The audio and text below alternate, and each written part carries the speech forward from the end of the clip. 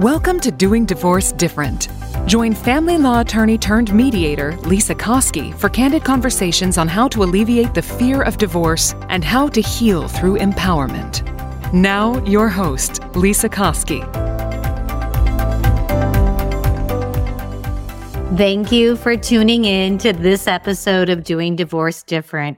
It's timely and so helpful. Today, we're not talking about a really uplifting subject, but marriage and family counselor Brian Burns is going to discuss grief with us today. And we talk about grief as it applies to divorce. It's the death of a marriage. He talks about how it's similar to grief over a death and how it's different. He goes through the 5 steps and tells us about how they're linear. You don't always go through them at the same time, and gives us some helpful hints on how to cope with the grief of divorce. Stay tuned. It's a good one. Welcome to Doing Divorce Different. I'm your host, Lisa Koski, and I am excited to have our favorite marriage and family therapist, Brian Burns, back with us today. And today we're going to talk about grief and divorce. And I think, Brian, you're going to educate me a lot because I want to talk about just grief in general a little bit. And Sure. then, how it relates to divorce and, how maybe the death of a spouse is maybe the same or different, than getting divorced. So, and then maybe to get some coping mechanisms for people so that they're able to work through it. So welcome, Brian. Not like a super uplifting, but a very helpful topic I think today. Yeah. Well, thanks, Lisa. It's good to be here. And yeah, most of my days are not filled with uplifting conversations. So this is comfortable territory Okay, good. for me. Well, do you want to just start out by kind of defining grief and how it works just in general? Sure. So grief is what the body experiences when it experiences loss, when something dear and important is lost. And so lots of writing and research has gone into grief, the most famous being from Elizabeth Kubler-Ross from the, I think it was probably 80s, but it could have been even before that. And she talked about 5 grief stages: denial, bargaining, anger, depression, acceptance, I think in that order.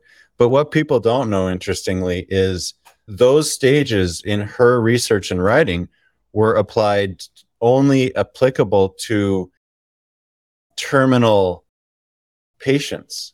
Really? Who were themselves grieving the loss of their own life.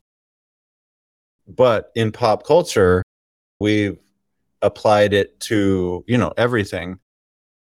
And there is a lot of applicable information, but that's interesting that those 5 stages are uniquely experienced and visible in terminal patients, but not as clear and by the general public experience. That is different kinds of losses. I love this. I love learning these new little facts because it just makes me geek out. I had no idea. But will you tell me again, denial, bargaining? Oh, sure. Denial, bargaining, anger, sadness or depression, and acceptance. Okay. And those are the 5 stages, and I can talk about each one if that feels useful to you.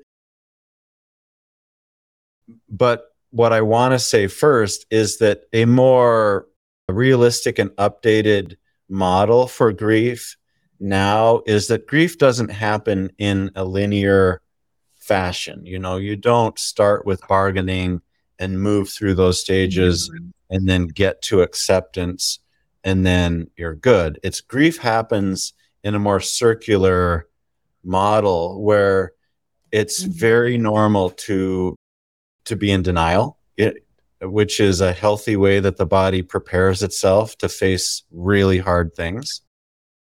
You can't automatically just do that when they're thrust upon you.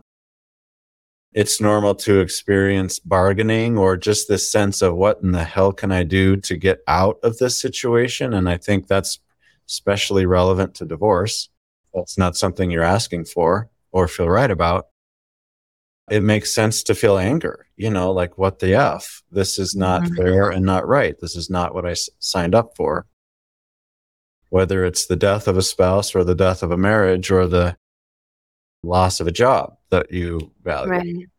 It makes sense to be sad when your body finally kind of comes into the sense of, I guess I got to do this. And it makes sense. And so acceptance, I can't even remember the word that's better than that right now. But acceptance implies that you've accepted that it's okay. And I think what we know about grief is that most loss, it's really not okay. Like when someone dies that you love, that never becomes okay that they're gone. You always miss them. And there's a hole in your life that's never filled, nor should it be. And when you lose a marriage that was important to you, that never is okay. That's never the way it was supposed to be, but it is what happened. So acceptance means your ability to tolerate or manage or shoulder the new reality and still have a meaningful, happy, purpose, driven life. Very much like a death of a family member. I like how you just described each of these because it was gentle and it was full of like self-love. Like, yeah, that's okay. That's how, because I can tend to be someone that will, why am I feeling like this? And so I love that just being accepting of, well, yeah, that makes sense. That's how you're going to feel. Yeah. Well, you and I were talking before we started recording about what it feels like in your body when you drop your last kid off at school to college. And that is a feeling of, and then it's interesting. I recently have gone through that a couple of weeks ago, and we have 4 children. And when we sent the first one off, I was probably in a sense of mourning or melancholy for 2 or 3 months. I didn't tell you this when we were talking before. No, you didn't. And I, in looking back, this was, I think, 5 years ago now. It's hard to remember for sure. But my memory is that I was pretty hard on myself. I interpreted that experience of grief as sort of guilt or self-incrimination, like I had not been the father that I had wanted to be to my oldest daughter. And so I interpreted, but that was my interpretation of the feeling. And so I was pretty hard on myself. Now the feeling eventually passed, but it wasn't without kind of a lot of internal struggle. So when we dropped twins off 3 weeks ago, when we got home, I had that same feeling in my body. It's melancholy. It's like you're kind of walking in a fog. It feels sad and lonely. But I, even sort of without, I think, thinking very hard, I didn't interpret it as I was a failure as a dad. I interpret it as you just dropped your kids off at college, like, of course that sucks. Right. It's also awesome, and now that I've had practice at it, like I can see that, right? But I just think that concept of accepting what is happening in your body without labeling it or deciding it needs to be fixed is, well, now we're moving to coping strategies, an essential part of understanding grief. There's nothing you can do to get out of the way of a loss, that comes into your life. You just get through it. What's the book? You can't go over it. You can't go under it. You can't go around it. You can only got to go through it. And as you say that, it sounds like an opportunity in a weird way, because I know myself, I can like stuff feelings, right? Many feelings, I try to stuff them. Yeah. And of course, no, you can't. They pop up. But with grief, I feel like it's different because it's so much pain. And like you just said, you can't get away from it and you have to walk through it. And I think I had someone on this podcast one time that said, it's your feelings are kind of like a crying baby. Like you need to hold them and pick them up and just kind of set them down. Yeah. Yeah, that's right. I like that. But now, so Brian, so we think about, so because we're talking about divorce, but like we said, this can apply to anyone. How do people cope with it? So the first thing is you just accept it and love yourself and just be like, it's okay that I feel this way. I'm not going to judge it. So I kind of feel like that's step number one to cope. Maybe, and then maybe they're not in order, but what are some other things? Well, I would first say about that there's a term in the field or in psychology, complicated grief. And so complicated grief is different than non-complicated grief in that there's aspects of the loss that are harder to understand or cope with. So can I ask, so this is kind of, I was going to ask you about this and in layman's terms, I remember hearing one time many years ago how it's almost more painful for someone who's been through a divorce than for someone who has lost a spouse to death. Is that what you're getting at here? Yeah, that's exactly where I'm going. Is that if it makes sense, if your 89-year-old grandmother dies after being in a memory care unit, that makes sense. That is still grief, but a very straightforward, pretty black and white grief. That's very different than, I'll go to the other extreme, like your 16-year-old dies by suicide and there was no explanation, no way to understand what was happening. Shouldn't happen, doesn't make sense, no way to really process that as kind of fitting into a scheme of a life, like that's just so far out of what we can understand. So that's complicated grief. I'm so glad we're talking. Yeah, I'm so glad because as you're talking about this too, in my own world, I have a son-in-law who lost his beautiful mom to breast cancer when he was 16. It's been over 10 years and I don't even know, it still hurts. And he's got, he's getting lots of help, but it's so complicated to me, even like to try to understand how he could watch this beautiful woman just deteriorate before his eyes. And so that is complicated grief. So right now, what you're saying about divorce is going to help me with this little issue. Yeah. Divorce is complicated grief because even if you are in the position of choosing it because you're seeing that the marriage is no longer healthy for you or for others, anyone, it's still, there's still the what ifs. Mm-hmm. There's still that sense of, what does this mean about me? Could I have prevented this? Could she, what could my partner have done? Did I choose wrong? Do I have some fatal, error code in my ability to be healthy in relationships? That's all complications that makes the grief more intense and heavier and get stuck, actually.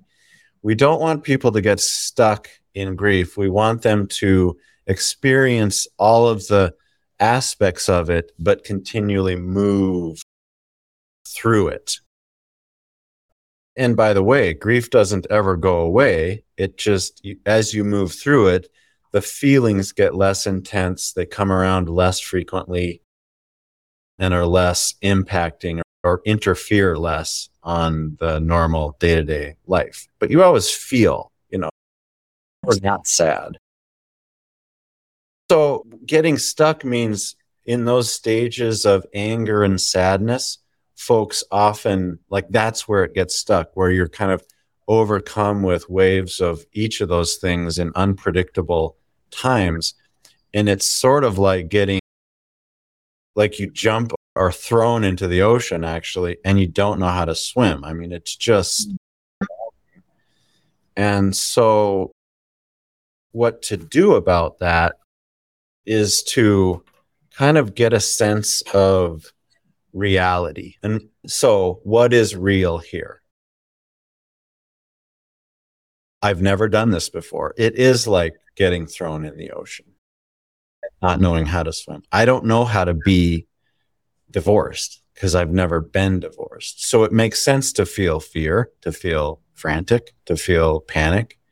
So you're not judging yourself. Mm-hmm. What is reality? It makes sense to feel sad. And what are my sad feelings so that I differentiate those from anger? So you're doing a review of what are my feelings, sorting out what makes sense and is real. So it's not this big mess of stuckness, of emotion that kind of comes out in just this, angry, whiny, sort of feeling in your body. And that process slows down just the mental cognitive experience, and you learn about yourself, you learn about what's true, you learn to, and that helps you move towards acceptance by just knowing. Okay. I don't know if this is too kind of. No, I like this because I'm just thinking through it, and it's kind of what I've learned through coaching too. And what I've experienced, because I've had some anxiety, is that when I just, like, if I wake up in the middle of the night and I'm anxious and I just sit and I feel it and I'm not afraid of it and I don't run from it, that alone has a huge change. So, I mean, I often have to write things down. That helps me a lot. And I'm thinking of maybe if you're dealing with these and you're going through a divorce, or like my son-in-law, maybe just sitting and writing down your feelings so that you can actually name them. I actually have a feelings wheel. Yeah. Good. That helps me so that, I can understand what it really is. That's so good for you. And that's particularly useful for men.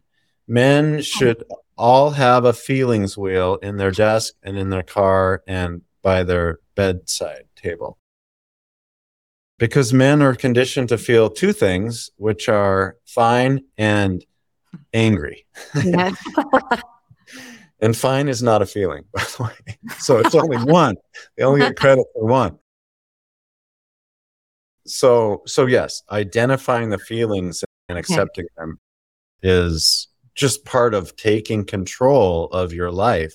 So I want to encompass kind of my comments about coping skill is you have to take control of your life.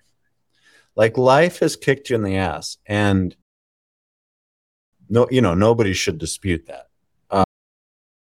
But life kicks everybody in the ass sooner or later. Rain falls on every life at some point. And so this is an opportunity. You may hate hearing that word. I know. Listeners, depending on the point or the phase that they're in. But when life kicks you in the ass, that's a chance to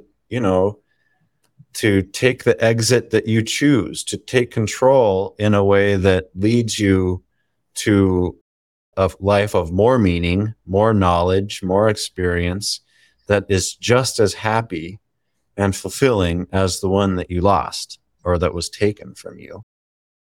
When so taking charge of your life means that you decide the answers to questions like, who am I? What's important to me? Who do I want to be 10 years from now? What is this, who am I as a parent? And if you don't know the answer to those questions, that's fine. But take charge of finding out the answers, of deciding the answers. Mm-hmm. Because when you have answers to those questions, you have resilience. You can handle what life's thrown at you, even though it's not fun, and right. Not your fault, but you can handle it. I was listening to your podcast some recent episodes. And I think when you take charge of your life, then you choose to do some of the coping strategies that one of your guests was talking through, Dr. Woods, maybe. Yeah. That you're making sure that you have a therapist. And I'll come back to that one actually, but sleep, diet, attitude, social connections and supports.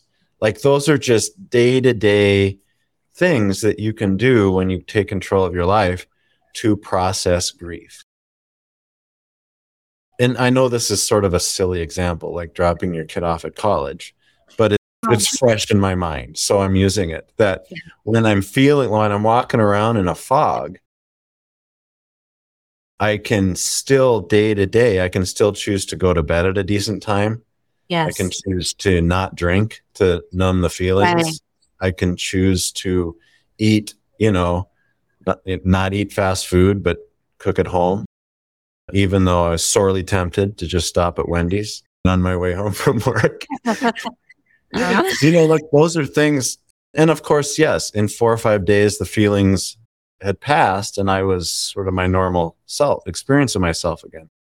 But you can choose to do those day-to-day things, and that is taking charge of your life, and that helps your body move through the emotions of grief and not get stuck. Yep. If you've kind of been in the same place of distressing feelings and it's been 2 or 3 months, I think you might be stuck. There's no time frame, right? I'm not saying, plan on being fine in 2 months. I'm saying if you're not experiencing movement and shifting in your body, that you're in the same place 2 or 3 months down the road, then you might be stuck. And you probably should consider talking to a therapist. Are you familiar with the term ACEs? Adverse Childhood Experiences?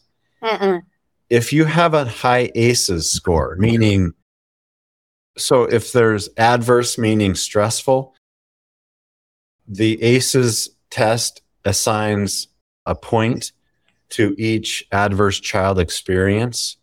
So divorce, loss of a parent, moving, childhood, like bullying, like these are each stressful experience. So if you have a high ACEs score, if there was trauma in your childhood, then probably that's automatically your ACEs score is going to be really high. You're a good candidate to get stuck in grief.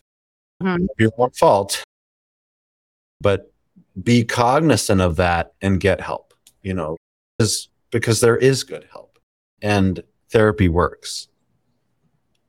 That talk therapy. Yes. And, that's what Dr. Woods was talking about too. Yes. So then, so basically when you're stuck, get a good therapist.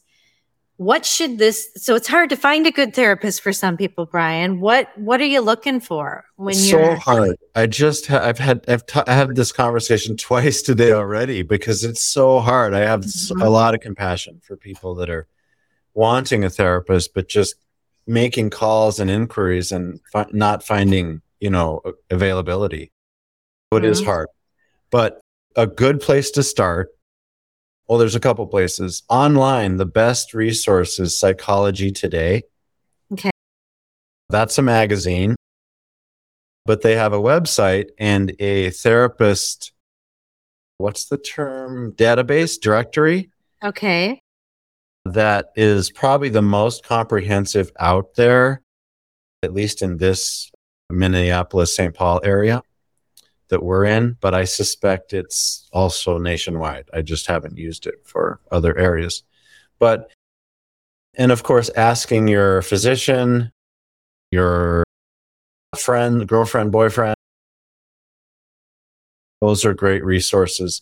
And then just cast the net, reach out to folks, find out what their waiting list is, tell them you're willing to take a last minute, opening Because as a therapist, if someone cancels a day ahead of time and I have 2 or 3 names of people I can reach out who would, that works. Like there's often not a week that goes by that doesn't work out for somebody.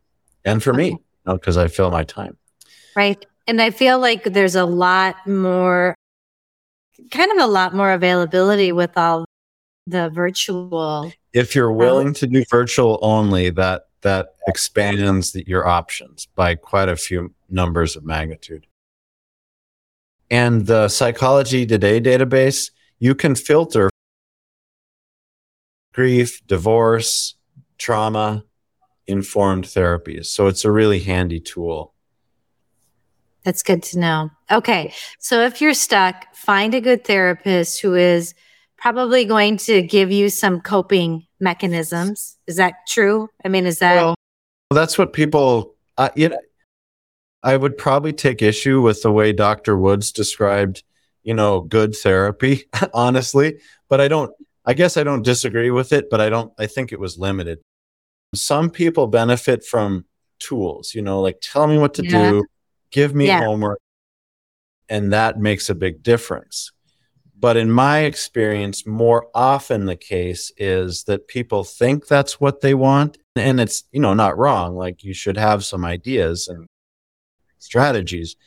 But the power of therapy is being known, is being able to be known and seen by someone who's trained to do that well and give you a picture of yourself that's much healthier, much more resilient, much better able to process what you're going through.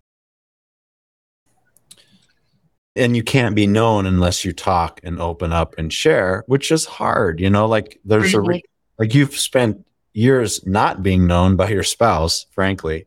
I'm guessing it wouldn't be a divorce. And you contributed to that. So there's something very healing about being known by someone who's trained to do it well in a healing way.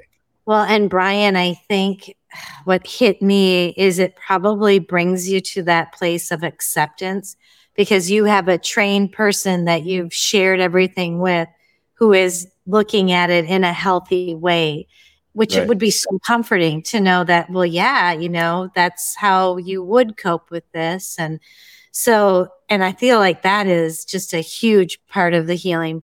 Yeah. 100%. Yep. Okay. So Brian, we are getting here to the end.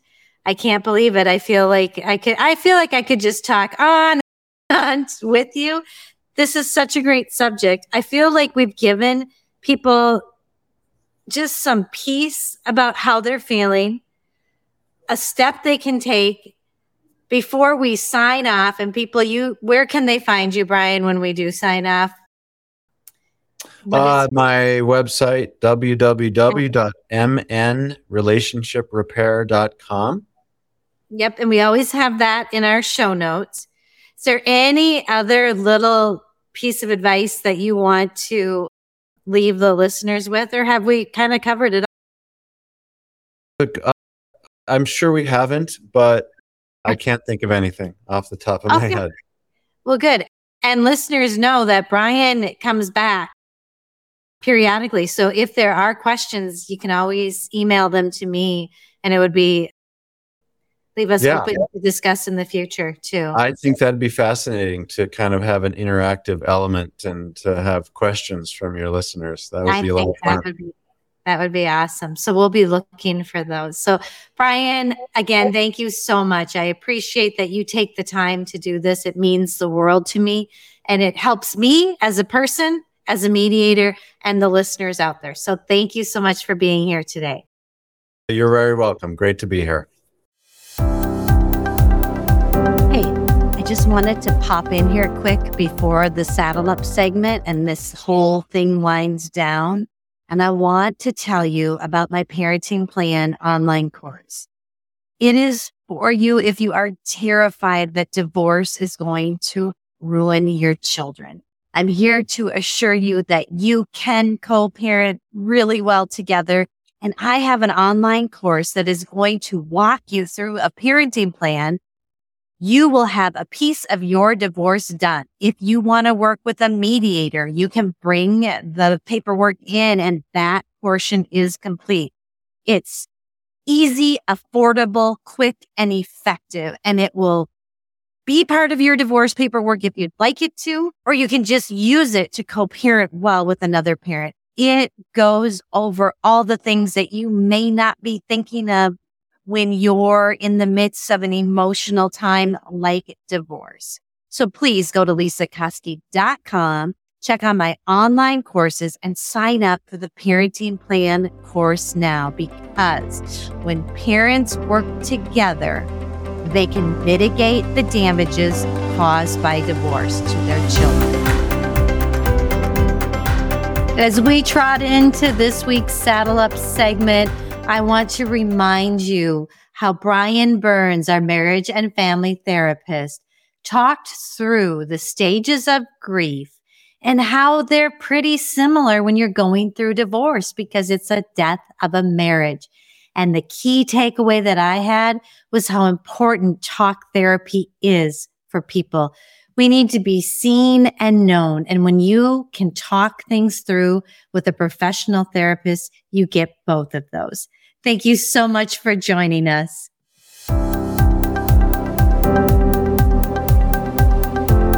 Before I go, I just want to let you know some exciting news. In addition to my online parenting plan course, I now have the Minnesota Divorce Paperwork course. This course is going to hold your hand through the mediation process and the Minnesota divorce paperwork. It's easy, effective, comprehensive. You will have what you need to file for divorce with this course. Check it out at lisakoski.com. Thank you for listening to the Doing Divorce Different podcast. Connect with us at lisakoski.com and sign up for our newsletter.